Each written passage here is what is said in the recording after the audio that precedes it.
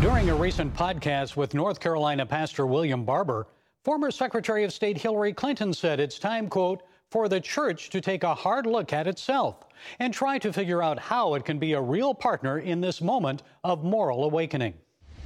A lot of people are leaving the church. A lot of young people are leaving the church, in part because the way they understand what Christianity has become is, so judgmental, so alienating, that they think to themselves, well, I don't need that. I don't want to be part of that. I think many evangelical Christians agree that we do need a moral awakening, just not the leftist woke ideology Mrs. Clinton is advocating.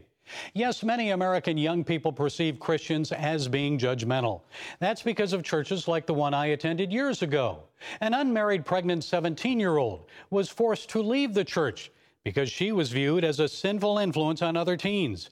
I opposed that decision because she admitted her mistake, and the young woman insisted that her sexual sin would not cause her to commit another sin. Instead of aborting her baby, she decided to choose life. Christians rejected her at a time when she needed them the most. How do you think that affected her faith or the teens who knew her? No wonder young people are leaving. While some churches are like that, many more are like the one I currently attend. There's no judgment, just a lot of love for people and solid Bible teaching, love of God's Word, preaching the truth. You see, some young people mistake truth for judgment because they haven't been taught the truth. Others just don't want to hear the truth. It's offensive to them. They don't want to be reminded of their sin. They often say, what's right for you isn't necessarily right for me. But rejecting the Ten Commandments doesn't erase them. God still expects us to try to follow His laws. He knows we'll often fail, and that's why a holy and perfect God sent Jesus to us. Jesus said in John 3:17, "For God did not send His Son into the world to condemn the world, but to save the world through Him." Rejecting Christ and absolutes doesn't mean they don't exist. It just means you choose not to embrace them. When atheists say they don't believe in God, that doesn't mean God doesn't exist. He's still there. You may not believe in Him, but He believes in you. You've probably heard people quote Jesus and Matthew 7:1.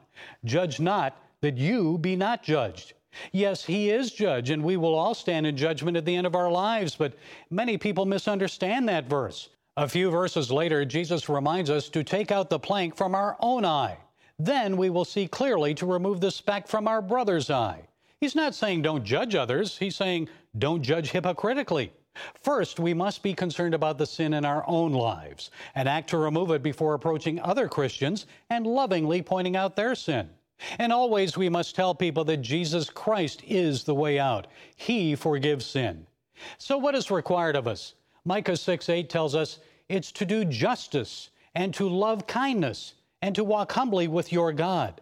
Folks, that's the only way the church will retain and attract young people, not by acquiescing to the culture, but by advocating justice for all people, honoring God, and in kindness, lovingly sharing the truth. Well, that's it today from the Global Lane. Be sure to follow us on Facebook, iTunes, SoundCloud, YouTube, Parler, and Twitter. And until next time, be blessed.